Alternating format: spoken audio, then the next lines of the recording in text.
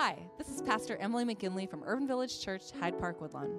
If you've been to UVC, you'll know that we seek to be three things: bold, inclusive, and relevant. We know that there are countless folks across the country and out there in podcast land like yourself, seeking a message that will bring insight, hope, encouragement, and joy as we do this thing called faith. Please consider making a financial gift to help us with this work of inspiring, equipping, and sending out agents of gospel life and inclusive love. Just go to www.urbanvillagechurch.org/give. Thanks for listening, and God bless. Our passage for today comes from Hebrews chapter 11, verses 23 through 29. Listen for what God is saying to you. By faith, Moses was hidden by his parents for 3 months when he was born, because they saw that the child was beautiful, and they weren't afraid of the king's orders. By faith, Moses refused to be called the son of Pharaoh's daughter when he was grown up. He chose to be mistreated with God's people instead of having the temporary pleasures of sin. He thought that the abuses he suffered for Christ were more valuable than the treasures of Egypt, since he was looking forward to the reward. By faith, he left Egypt without being afraid of the king's anger. He kept on going as if he could see what is invisible. By faith, he kept the Passover and the sprinkling of blood in order that the destroyer could not touch their firstborn children. By faith, they crossed the Red Sea as if they were on dry land, but when the Egyptians tried it, they were drowned. May God add a blessing to the hearing and living out of this scripture. Good morning again, everyone. I don't think I introduced myself. My name is Emily McGinley, and I have the great joy of serving as the pastor here and in ministry alongside many of the folks that you see up here and many who you don't. Let us begin with a word of prayer. God, we thank you for the gift that it is to come together in worship and all of the people, including each one of us here, who help that worship happen in the various ways that we bring ourselves to your service and to the service of one another. And now, as we sink into your word, we ask that your Spirit would dwell among us and that it would do that mysterious work that only it can do to help us be a little bit more transformed, a little bit more whole, a little bit more confronted, and a little bit more comforted wherever we might find ourselves at this space in this moment. And so open us to receive what you have to say and help us to be courageous enough to hear it and live it out in whatever way you lead. In Jesus' name we pray. Amen.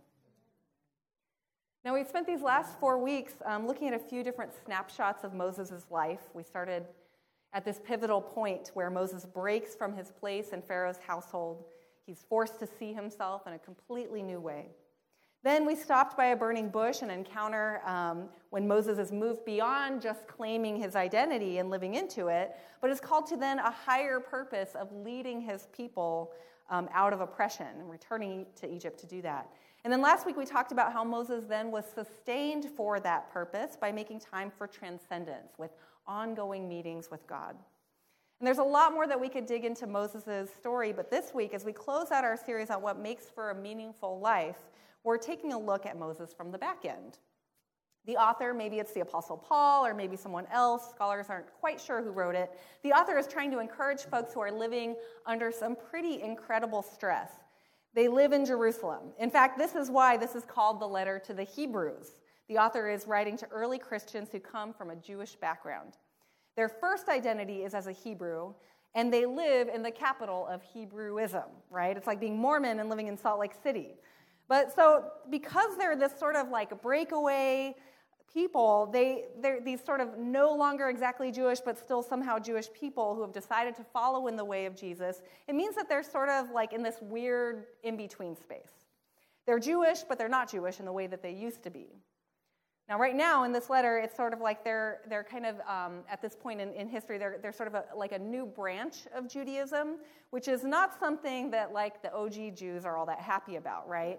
So these folks are pressed on all sides. Of course, there's the Roman government, but then there's also the Jewish community. And so folks are experiencing a lot of rejection, confusion about their identity, maybe even some grief, right? Because some relationships that they had were getting strained or broken.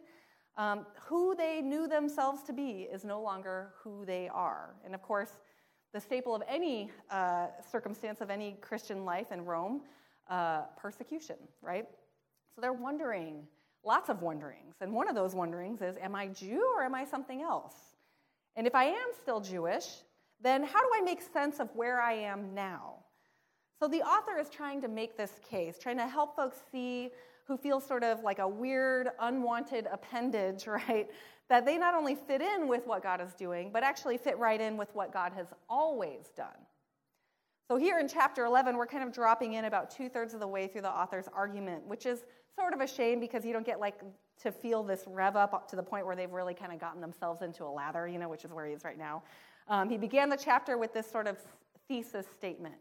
Faith is the reality of what we hope for, the proof of what we don't see. The elders in the past were approved of because they showed faith. And then he goes on to do the roll call, right?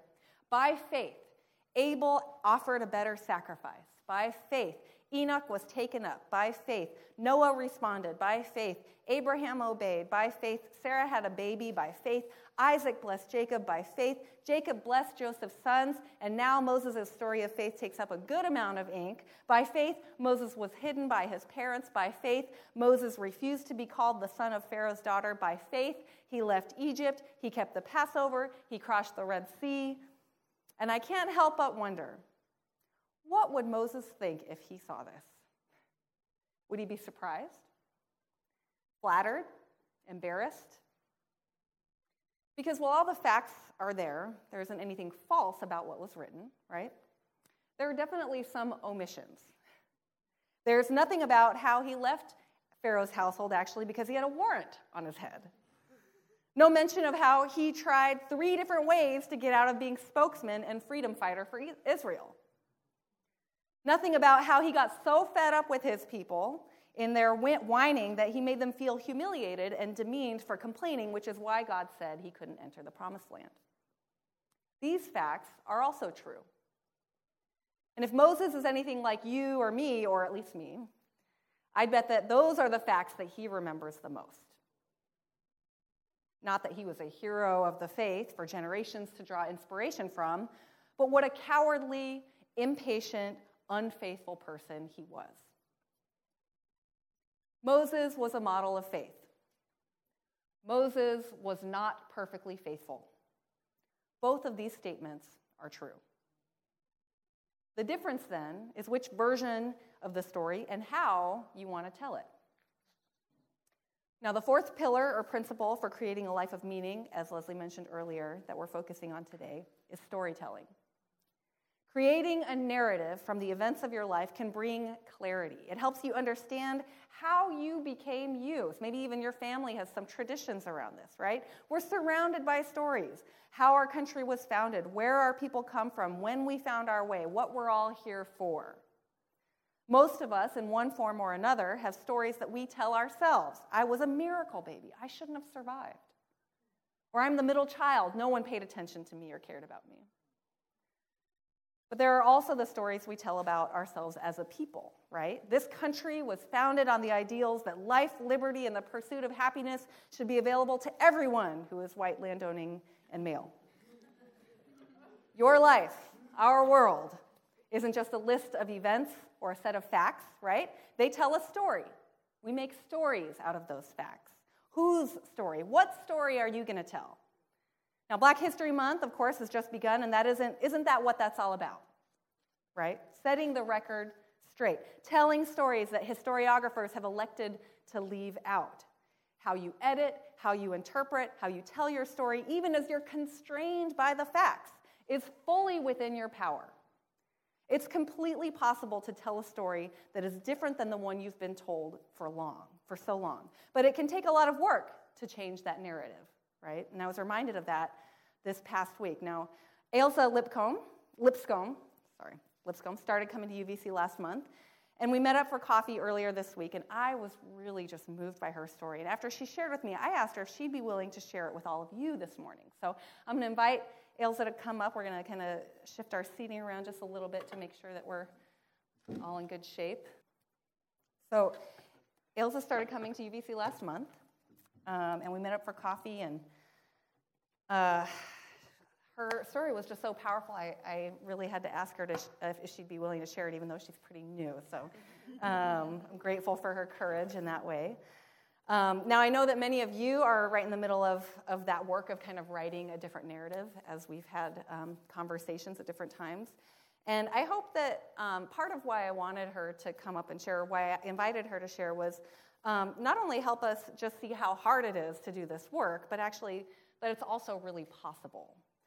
So, Ilse, tell us a little bit about yourself. Where are you from? What's your faith background? So good morning, church. My name is Ilse Lipscomb. I thought my service dog would come, but she's currently snoring. So Connie so much for that. is in a pew. I'm from New Zealand. Connie and I both moved here in 2015 for me to pursue my PhD in music and sound studies here at the University of Chicago on a Fulbright scholarship. I grew up without religion and without faith. My parents, both to varying degrees, had been brought up within Christianity, but as they both grew up, they both chose, for their own reasons, to kind of depart from that, and they then chose to raise my sister and I without religion. We were never discouraged from asking questions and seeking out options, but we were also never explicitly encouraged to go out and find faith. And but there was this moment kind of in your life where there was sort of an incident, right, that turned everything sort of upside down in a pretty astonishing way. Could you tell us about that? Yeah, so in 2005, when I was 12, I fell over at the school bus stop and I twisted my ankle. And what should have been a really minor injury rewired my entire nervous system, and it kind of went into overdrive. And it took about a year to receive a diagnosis, but I was finally diagnosed with something called reflex sympathetic dystrophy, or complex regional pain syndrome, which is a rare form of nerve damage that sparks from a really small injury but rewires the entire nervous system until you're experiencing chronic pain throughout your entire body, both in your limbs as well as through internal organs. So because of that, when I went back to school in a wheelchair, and I was in fact wheelchair bound for 4 years before I learned to walk again. But when I went back to school, I faced immediate social alienation. People who were once my friends were no longer really interested in socializing with the weird girl with the mysterious illness who went from being like bubbly and walking to suddenly being kind of like a little sad and in a wheelchair. So for a few years, I kind of like wandered a little aimlessly through high school without really any sort of group to call my own. But eventually I was invited to youth group by a girl who was in my French class, and she invited me to a local non-denominational evangelical church that was about 5 minutes from our high school. And this was where, since getting sick, I experienced for the first time a sense of like acceptance and belonging, where I was not defined by my disability, but I was also not treated differently because of it. So this was the first time for me that I started actually exploring faith. And what at the time it looked like was coming to God with a laundry list of requests and questions, which always centered around the same refrain, which was, when will I get better? When will I be healed? And when will I be fixed? Now, a few years later, despite the initial belonging and acceptance I felt at this church, I was called to leave because despite their acceptance of my disability, I found it really hard to sit with their message of non-inclusivity regarding the LGBT community. And there was, along with this kind of experience of acceptance at church, you did a lot of work to start a foundation to help kind of raise awareness about this kind of rare, I think you mentioned there were only 3 people in New Zealand who had that diagnosis, which was part of why it probably took so long, but to kind of raise that awareness, and then you also found support, and you mentioned you found support and encouragement in these chronic illness type groups to help kind of hold all of what you were going through. Mm-hmm. And it sounded like those were also really helpful for you in a lot of ways, but you kind of found, at least when you were sharing with me, you found yourself sort of circling around the same stories, questions that served you for a period of time. But then there was this kind of jump, right? Like part of it was moving across halfway around the world, right? But so since that time in your faith life and your kind of own personal development, how would you say that you've changed, and how has that change sort of impacted your faith? So I would say that in that time since initially starting exploring faith in church, as well as beginning a charity and working through these like social media-based groups, 2 significant changes have occurred that have reshaped the narrative of kind of the way I feel about myself and how I talk about myself. The first of which was going through a coming out process and coming out both to myself and then to those around me. And in doing so, that really sparked a reevaluation of firstly figuring out why I just felt so deathly uncomfortable in my first home church, which at the time I put down to being an ally and to knowing people from within the LGBTQ community, and then kind of going through this process of realization and realizing that I myself was a part of that community.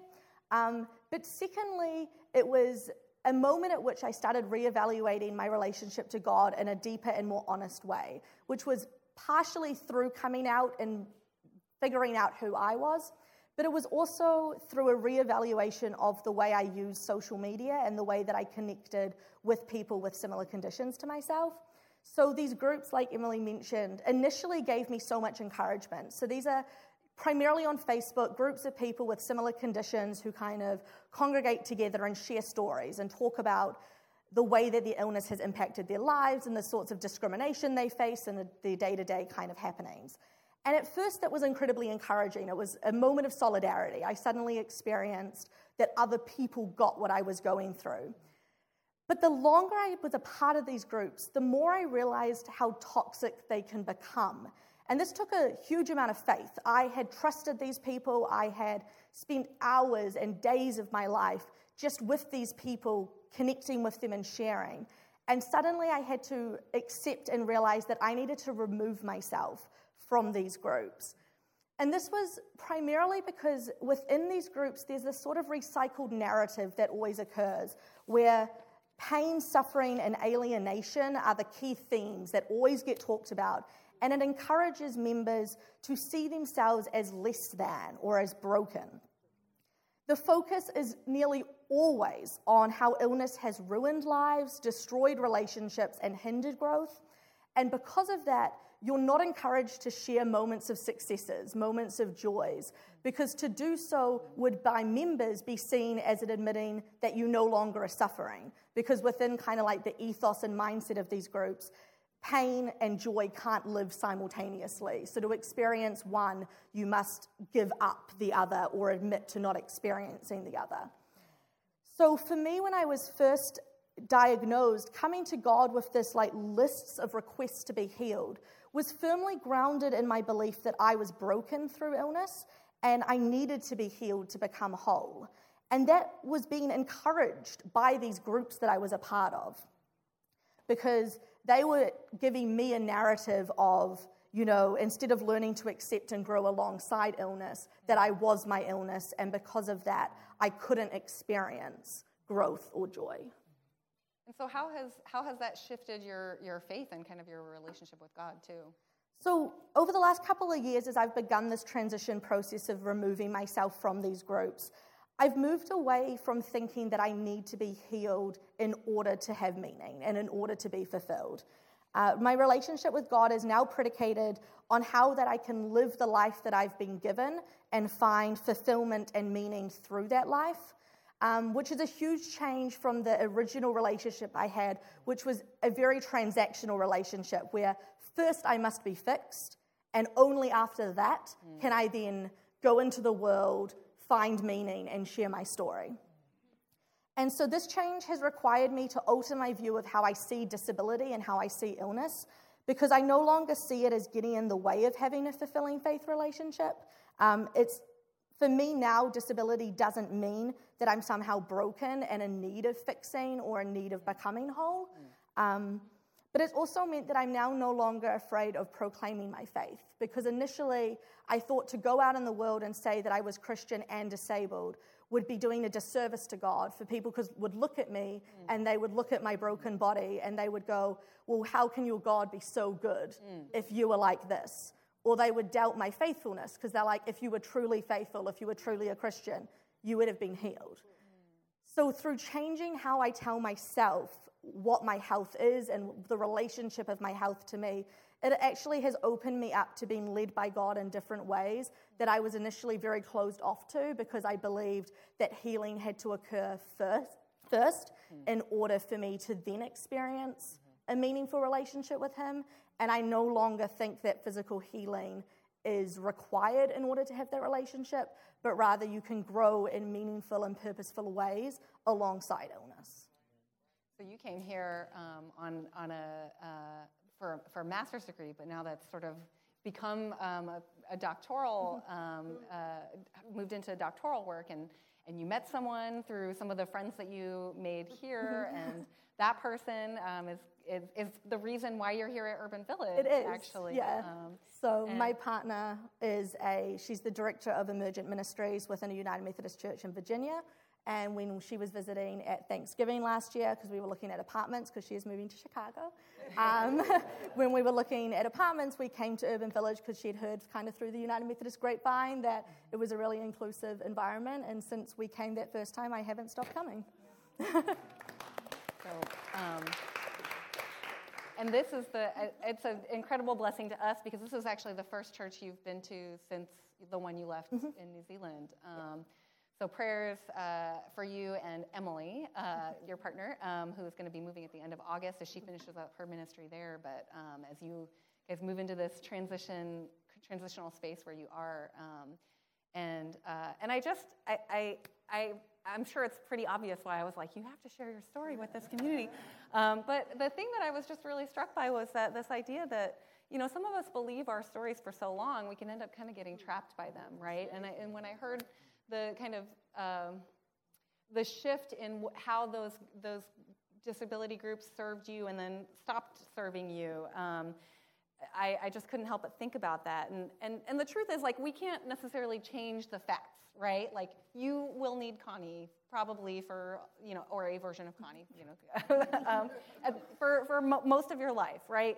But we can sort of change our interpretation of them, and that's exactly what you sort of shared. It doesn't prevent you from being out about your faith, about who you love, and what you are, that you have purpose and meaning in this world, and so that's kind of where I want to sort of pull us to as we think about what is the story that we tell about ourselves, right?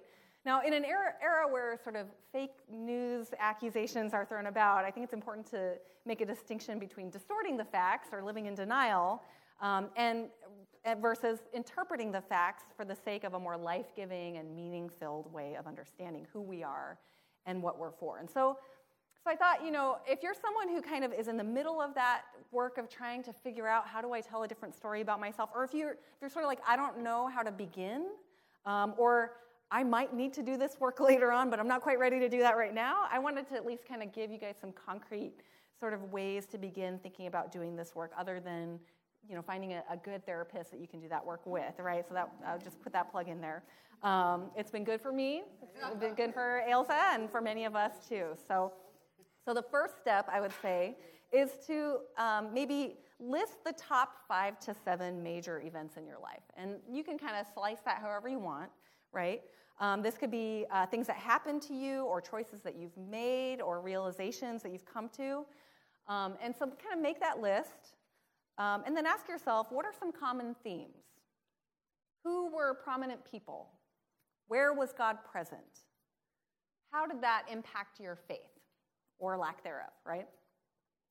And then the second step is, as you kind of look at these events as a whole, look kind of where you are or what direction you might be moving on a scale of those sort of 3 pillars that I talked about over the last few weeks. So where were you in these different events, from disconnection to belonging, from apathy to purpose, from bleakness to transcendence, kind of sort of just gauging yourself where you are. And then the third step would be to talk about it with someone, right? This is, again, where a great therapist can be helpful, but if you can't afford one, or you could talk about it.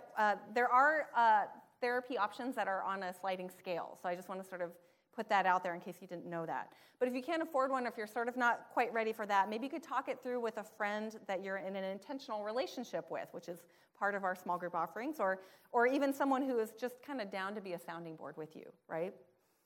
Someone that you trust, someone that doesn't necessarily have an agenda for you other than wholeness, right, and healing and health for yourself. The idea, though, the idea behind this is to begin to construct a narrative that helps you see your life with greater purpose and meaning. That's the goal, right? So that's what the arc of this is. And all of this then can help us kind of take stock and make meaning out of the events and circumstances of our lives. It can help make sense of ourselves, our families. Sometimes patterns in your family behavior gets emerged, right? I can help you make sense of the world. Storytelling helps us to identify a kind of through line in a disparate set of facts. And it also helps to bind us together as a people. We are a people bound by a story here in this space, right? That God loves us. And that God came to earth to show us how to allow ourselves to be loved more fully and to love one another more deeply. So it helps us to bind us together as people. And that's actually exactly what the author of Hebrews was trying to do, right? There's this group of frightened but committed people who are also kind of grappling with their Jewish identity. And what better way to help them understand themselves than by drawing on the stories of the people that came before them, right? Leading up to, spoiler alert, the faith of Jesus, right? And that leads me to step 4, identify the through line. Now, as a person who's exploring or wanting to deepen your faith, which is what I assume folks gathered here on a snowy Sunday morning are doing, it might be helpful for you to do a little of what the author of Hebrews was trying to do, right? Identify a through line of faith. It doesn't have to be as dramatic as crossing the Red Sea, right? But something like, by faith, my grandparents believed that there was something better. By faith, my parents kept going. By faith, I got out of bed this morning, right? By faith, I faced my addiction. By faith, I opened myself up. What is your through line of faith? Take some time to think about this. Not at this moment, but, over time. This is long work, right? So as the author reflected on Moses' stories, his predecessors and the people who came after him, it was a through line of faithfulness that they identified. And this was how they saw God's presence active in a way that was both encouraging and inspiring for those early Jewish Christians who faced persecution. That they were grafted into this legacy of faith, right? And this author was trying to help them rewrite their stories to a place of power with rather than persecution from. Power with those ancestors that came before. Power with unlikely, imperfect people. Power with one another. And so how are you writing your story with the ink of faith? Where is God's through line present, even in the midst of your more imperfect moments? Write a new story. Not just for yourself, even, but for a world that could use reminding. Are you not inspired and encouraged and uplifted by Ailsa's story? A story that is of an imperfect person continuing to live an imperfect life, right? But faithfully so. To be authentic and have meaning, find deep meaning in the truth of your narrative, right? Which is perfect and imperfect. Facts that are interpreted for life-giving purpose and meaning. We don't have to be perfect, and we don't even have to be happy, right? But we can belong, and we can have purpose, and we can experience transcendence, God's presence. All we need is the courage to pick up a pen and dare to write a new story. Welcome to the planet.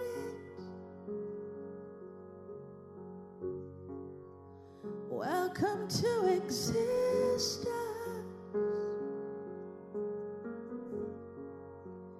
Everyone's here. Everyone's here. Everybody's watching you now. Everybody waits for you now. What happens next? What happens next? I dare you to move. I dare you to move. I dare you to lift yourself up off the floor. I dare you to move. I dare you to move like today is the first day. Today can be that change.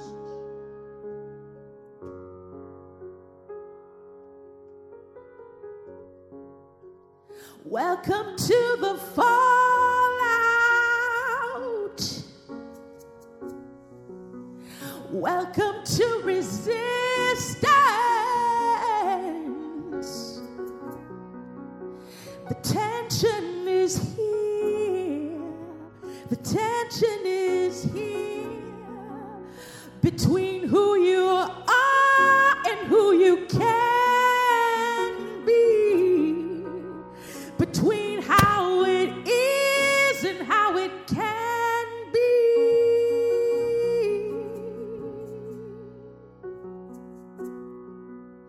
I dare you to move. I dare you to move. I dare you to lift yourself up off the floor. I dare you to move. I dare you to move. Like today is the first day. Today you just change. Redemption has stories to tell. Maybe forgiveness is right where you fell. Where can you run to escape from yourself? Where you gonna go? Where you gonna go? Mercy is here.